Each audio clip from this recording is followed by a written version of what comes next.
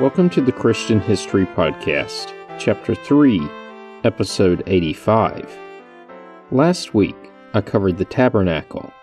You will sometimes see this called the Tent of Meeting, and even more rarely as the Tent of the Congregation.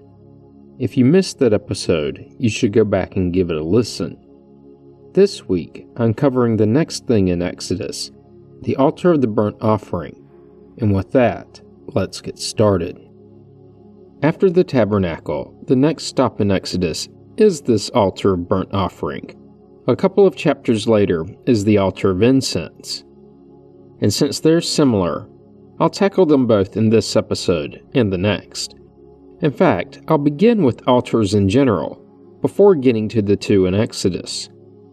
Altars in the Old Testament were typically made of earth or unwrought stone.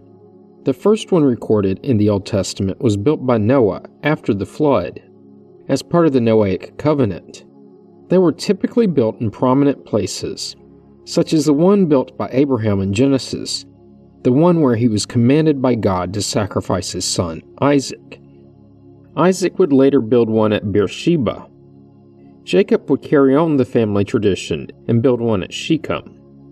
Finally, Moses would build one after the victory of the Israelites over the Amalekites, presumably while wandering in Sinai.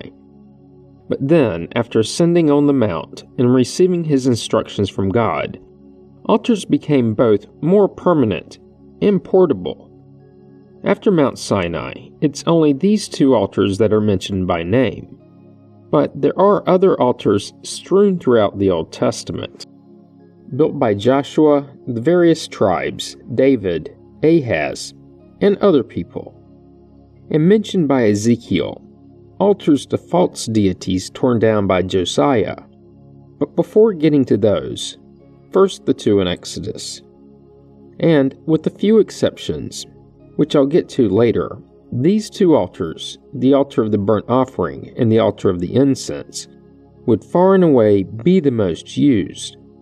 After the tabernacle, they would be in the first and second temples, so essentially in use past the life of Christ, albeit certainly not the exact same pieces as those built in Exodus. But once again, I'm getting ahead of myself. First, let's go to the text. From Exodus chapter 27.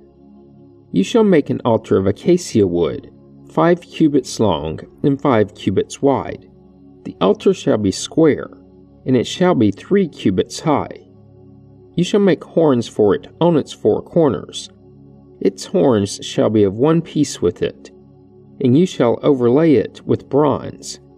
You shall make pots for it to receive its ashes, and shovels and basins and forks and fire pans.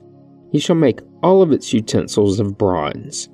You shall also make for it a grating, a network of bronze. And on the net you shall make 4 bronze rings at its 4 corners. You shall set it under the ledge of the altar, so that the net shall extend halfway down the altar.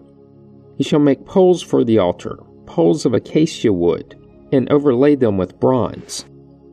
The poles shall be put through the rings, so that the poles shall be on the 2 sides of the altar when it is carried. You shall make it hollow with boards. They shall be made just as you were shown on the mountain." End quote. The first of the pair of altars is the altar of burnt offering, found in Exodus chapter 30. Like many of the religious articles I've covered so far, it has various other names, just a few more than usual. You'll sometimes see it as the Brasen Altar in Exodus 39, the Outer Altar, the Earthen Altar, the Great Altar, and the Table of the Lord in the book of Malachi, the last book in the Christian Old Testament. The burnt altar was located inside of the courtyard, but outside of the tent of meeting. And this makes sense, as you wouldn't want to be burning any large sacrifice inside a cloth tent. The courtyard was officially known as the Court of the Priests. On the altar, mammal and bird sacrifices were offered. The blood of the animals sacrificed would be applied to the horns of the altar in the tent, and the rest of the blood would be poured at the base of the altar of burnt offering. Also, portions of the animal sacrificed would be burned on this altar. hence the name. All sacrifices had to be given with salt, likely meaning the part of the animal burned on the altar was seasoned with the preservative. More specifically, the fat of the animal would be placed on the altar so that when it was burned, it produced smoke. It also appears that after the altar offerings, the priests were allowed to consume some of the meat offerings, along with the wine that was the drink offering. This was likely in a fashion similar to the bread at the table of the bread of the presence, except without having the meat sit out for a week. And about those priests, they would don the priestly vestments before approaching the altar. Then they would conduct the offering, fire and all. Afterwards, the priest would remove the ashes and place them beside the altar. Then he would change out of the uniform. Only after that would he remove the ashes to a clean place outside of the camp. Like the table in the tent, the altar had accessories associated with it, and in the case of the altar, these are better thought of as utensils.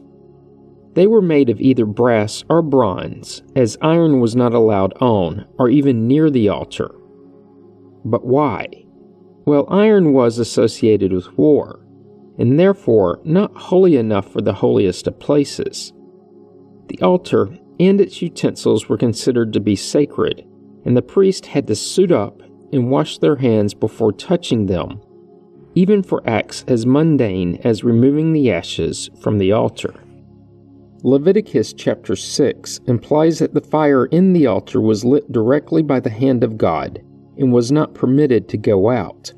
So, in this regard, like the eternal flame of the lampstand, no outside fire could be placed upon the altar.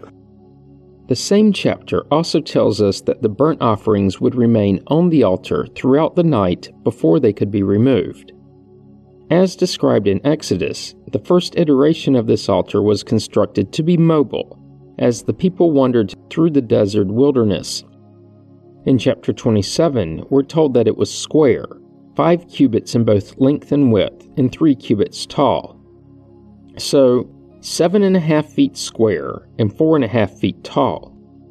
In metric, that's 2.25 meters square by 1.33 meters tall. Like most of the other articles, it was made of acacia wood, though some translations render it as shittim wood. But you couldn't make an altar to contain fire out of just wood. Over top of the wood was bronze, but in some places you may see it listed as brass. More on that distinction in a minute. Either way, there was a layer of metal between the fire and the wood. On the altar's corners was something known as koranot, which as best as can be translated, translates to horns. And the altar wasn't a solid piece, but better thought of as a frame for holding a metal grate. The grate was halfway down between the top and bottom of the bronze frame. It was on this grate that the wood for the perpetual fire would be placed, and on top of that, the sacrifice would be burned. Underneath the grate, there was a layer of dirt onto which the ashes from the fire and the sacrifices would fall.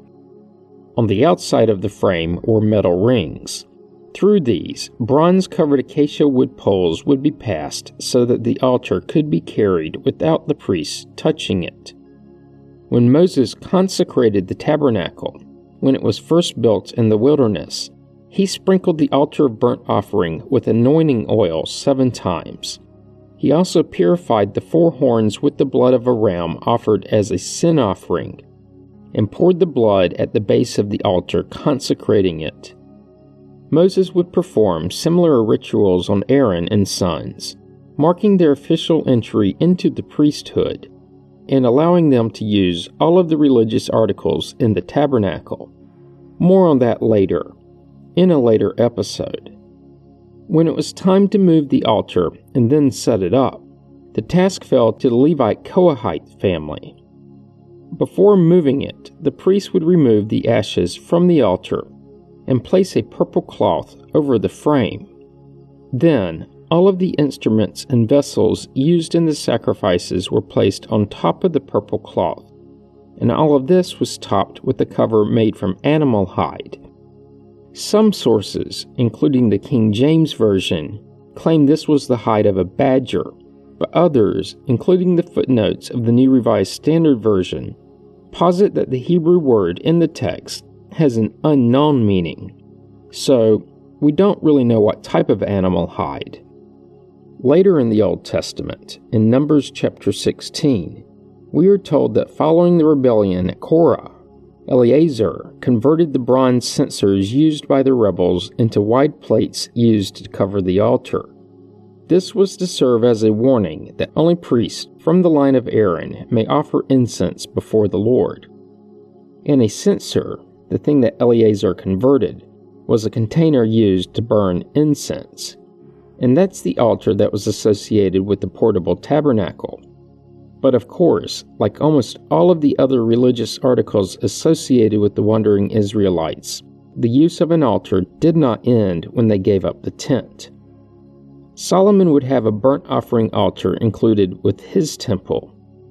And like everything he did with this temple, it had to be bigger and better than the old. 2 Chronicles chapter 4 gives us the dimensions as 20 cubits long and wide, and 10 cubits high. So its length and width were 30 feet in each direction and 15 feet high. Just over 9 meters square and 4.5 meters high. Far and away larger than the first version. But of course, the first one had to be portable, and Solomon's would not even be transportable on a modern tractor-trailer. It was so large, well, really tall, that it had to have a ramp leading up to the top, a ramp used by the priest to add both wood as fuel to the fire and for the sacrificial animals. But why a ramp and not steps? Think back to Exodus chapter 20. Just after God gave Moses the 10 Commandments, he also gave them the law concerning the altar. In the last verse of that chapter, he instructs Moses, "You shall not go up by steps to my altar, so that your nakedness may not be exposed on it." So, when you fashion an altar that's 15 feet high, as Solomon did, you need to add the appropriate ramp. And despite its size, there was at least one occasion when it wasn't large enough. When Solomon's temple was complete, it needed to be consecrated.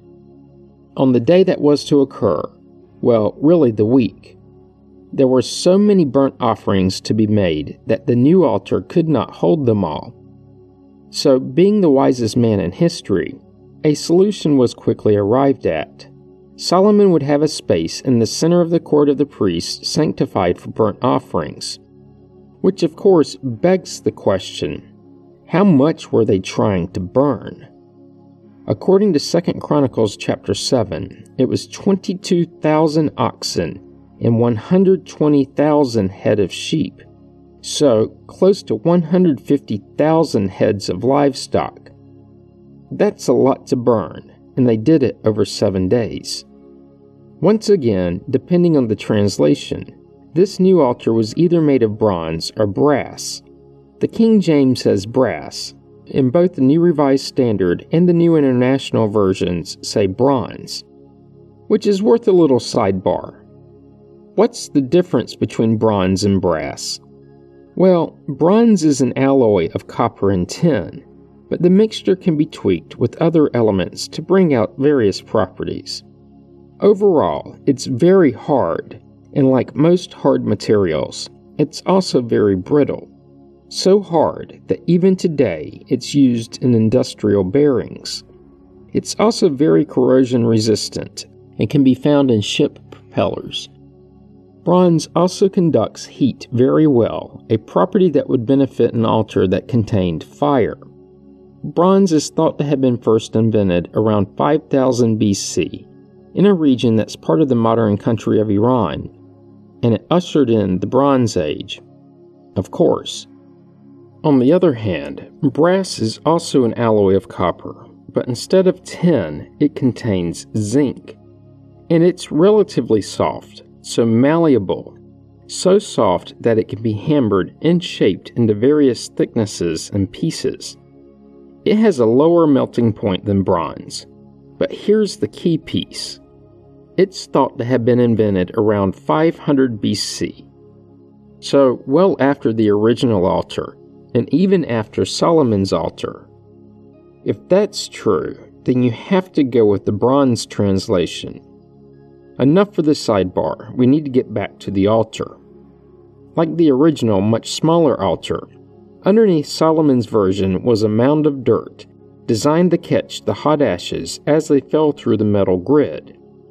Several chapters later in 2 Chronicles, we're told that Asa would have the disrepaired altar restored. And for this to happen, the altar had to first go through a period of neglect. Asa was the king of Judah between 911 and 870 BC, and is commonly understood to be the great-grandson of Solomon, though some researchers dispute this familial link. Around 150 years later, the altar would be removed by Ahaz, who was the king of Judah between 732 and 716 BC, about 9 rulers after Asa. Ahaz, quoting 2 Kings chapter 20, did not do what was right in the sight of the Lord his God. Despite this, the Gospel of Matthew lists Ahaz as being the great something grandfather of Joseph, the earthly father of Jesus. The book of Luke does not include him, but that's a subject for a much later episode. Ahaz would have his own altar built on the Temple Mount, quoting again, "When King Ahaz went to Damascus to meet with Tiglath-Pileser of Assyria, he saw the altar that was at Damascus. King Ahaz sent to the priest Uriah a model of the altar and its pattern exact in all of its details. The priest Uriah built the altar in accordance with all that King Ahaz had sent from Damascus. Just so did the priest Uriah build it, before King Ahaz arrived from Damascus. When the king came from Damascus, the king viewed the altar. Then the king drew near to the altar, went up on it, and offered his burnt offering and his grain offering, poured his drink offering, and dashed the blood of his offerings of well-being against the altar. The bronze altar that was before the Lord he removed from the front of the house, from the place between his altar and the house of the Lord, and put it on the north side of his altar." End quote. Ahaz would then have his priest Uriah use the new altar, disregarding the old one. When Ahaz's son, Hezekiah, became the king of Judah, he would have Solomon's altar restored to its place in the temple. It's thought to have remained there for about 100 years until Judah was subjugated by the Babylonians. While the book of Jeremiah does not explicitly say that the Babylonians took the altar back to King Nebuchadnezzar in Babylon, it is implied when it says that all bronze in the temple was broken up into pieces and carted east. Of course, the Babylonian captivity wasn't forever, and after their return to Jerusalem, according to Ezra chapter 3, the altar was rebuilt in the location where it once stood. But, other than the location, we're not given nearly the level of detail like we had in earlier parts of the narrative. Despite this, more detail can be found elsewhere. Talmudic writers fill in the blanks with their own exacting description of the altar during the Second Temple period. Once again, it's a perfect square and very large. The length and width are listed as 32 cubits each, so 48 feet or almost 15 meters long on each side. It was also 10 cubits high, so 15 feet or 4.5 meters, meaning that the length and width were even larger than the one built by Solomon, while the height was the same.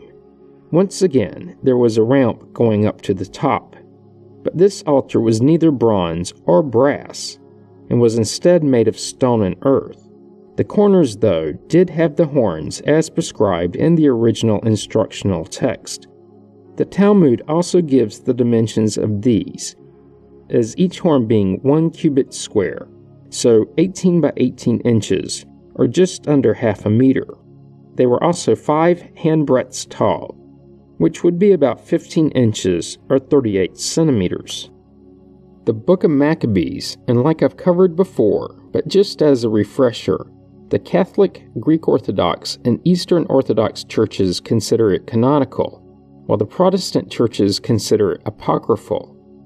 Whatever your particular take on it, it tells that when Antiochus IV, Epiphanes, the Seleucid king, plundered Jerusalem, he defiled the altar of burnt offering by erecting a pagan altar upon it. Shortly after that, Judas Maccabeus renewed the altar when he retook Jerusalem. But since the existing altar had been defiled by the blood of pagan sacrifices, the old stones of the altar were removed and replaced with new, unhewn ones. There was a catch, though, since the old, now defiled stones had been previously sanctified by the Jewish sacrifices. They could not be moved to an unclean place, so they remained on the Temple Mount, with the text saying that they should remain there until there should come a prophet to tell what to do with them. Not long after that episode, Herod the Great arrived on the scene, and part of the reason he is titled the Great is due to all of his immense construction projects that included a renewed restoration of the Temple Mount. It's assumed that during this time, the altar was rebuilt. It, along with so much more on the Temple Mount, would finally be destroyed by the Romans in 70 AD. Fast forward 2,000 or so years later to today, where, in the Islamic Dome of the Rock, on the Temple Mount, well, really directly underneath the Golden Dome, which is commonly believed to occupy the site of the old temple, at this precise site there is a rough projection of the natural rock known as the foundation stone. This stone, while not a perfect square or a rectangle, but along its longest measurements, it's 60 feet in length, 50 feet in width, and about 4 feet tall. So 18 meters long, 15 meters wide, and just over 1 meter tall. This is the rock that the Islamic temple is named after. But in Judaism, it's thought to either be the location of the altar of burnt offering or the Holy of Holies, depending on who you ask. And that's it for the altar outside of the tent. But there's another one, the altar of incense found in the tent. Unfortunately, I don't have enough time to dive into that altar, and it will have to wait until next week. Join me then, you don't want to miss it. Comments and questions can be sent to the comments at ChristianHistoryPodcast.com. As always, you can find information about the podcast on the internet at ChristianHistoryPodcast.com. This week, help others to find the podcast by leaving a positive review on iTunes. You can find the Facebook page by searching the phrase Christian History Podcast as 3 separate words. Once there, be sure to like the page so that it's easier to find later. Finally, if you're enjoying the podcast, subscribe so you get the episodes as soon as they are released and you don't miss out. Thanks for listening, and have a great week.